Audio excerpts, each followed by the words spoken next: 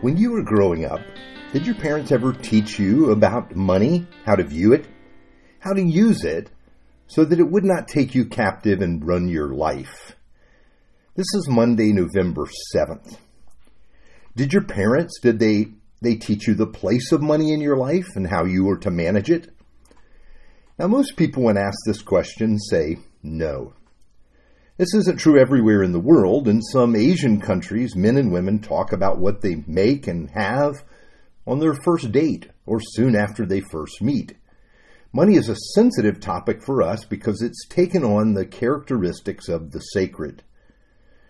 We connect so much of our value to it and our identity that it feels most uncomfortable to even talk about it. So buckle your seatbelt.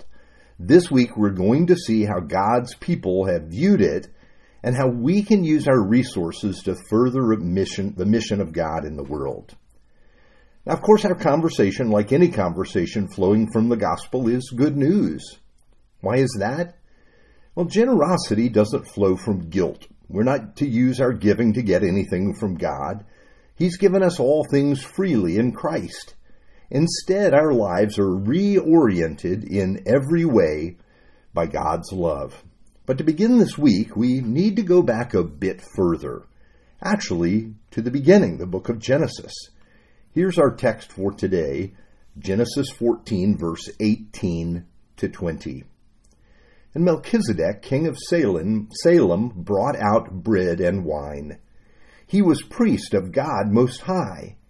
And he blessed him and said, Blessed be Abram by God Most High, possessor of heaven and earth. And blessed be God Most High, who has delivered your enemies into your hand.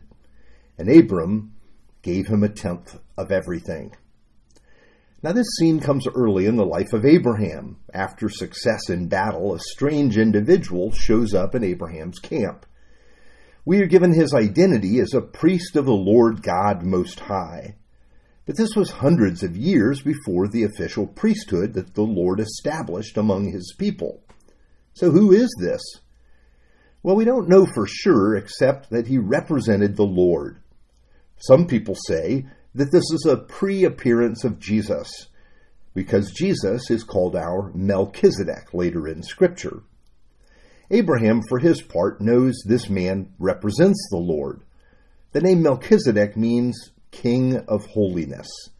And we are told that he comes from a city called Salem. That means peace. He blessed Abraham, and what does Abraham do? Abraham tithed. That is, he gave the priest 1/10 of all he had. Now, there are so many things we can learn from here. First, Melchizedek did not bless Abraham for money. Abraham gave him his gift after he received the blessing. There was no quid pro quo involved here. That's the way life and blessings worked with Abraham. It was all gift. Abraham was not forced to give his gift any more than Melchizedek was forced to bless him. And second, notice that Abraham gave Melchizedek 1/10 of what he had. Why 1/10? Well, in the decimal system, 1/10 looks like 1, like one of your fingers on your hand. It represented the fact that Abraham knew that all that he had came from the Lord. It was all the Lord's, and Abraham was just a steward of it. Again, this tithe or 1/10 was not required of Abraham. It was given freely. And here's why this is important. The gods of Canaan all required sacrifices. If you were to be blessed or to remove curses, you had to give of your flock or of your herd. To understand this, we need to remember that in the pagan world, people lived in continuous danger of chaos and destruction. This meant that people always felt vulnerable and at risk. They could manage this danger by appeasing the gods, by making peace with them through sacrifice. That meant, of course, you were always having to make a sacrifice. If your crops grew and you had a season of success, you sacrificed because you owed the gods for your bounty. But if your crops failed or sickness came to your family, then you also had to make sacrifices because the gods were angry with you and they needed to be pacified. Do you see the trap they were in?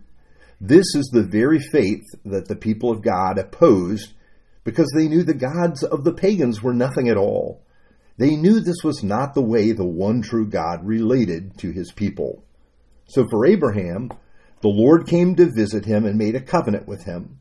God promised Abraham blessing, and when Abraham has a visit from the Lord's priest, he freely gives. There's no evidence here of a sacrifice at all. Now, as we are in our Engage series, we're looking at how we join the mission of Jesus, and it's so important for us to get this right.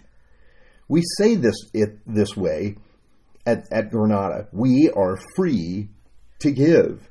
That is we have been set free by God, free from fear, free from judgment, and the result is we can give. We really give as a result. It's all the generosity of God that's seen then in us, in our generosity. You see, in the old pagan way of sacrifices, you could never really give a gift. You were either paying a bribe to the gods or repaying a debt. But in Christ, all of our debts have been settled. He does not treat us as our sins deserve, or repay us according to our iniquities, but instead he covers our sin, and we can give freely. We can share in what God is doing in the world. Let's pray. Holy, holy, holy Lord, God of power and might, thank you for redeeming us, for giving us life and hope and peace in your name.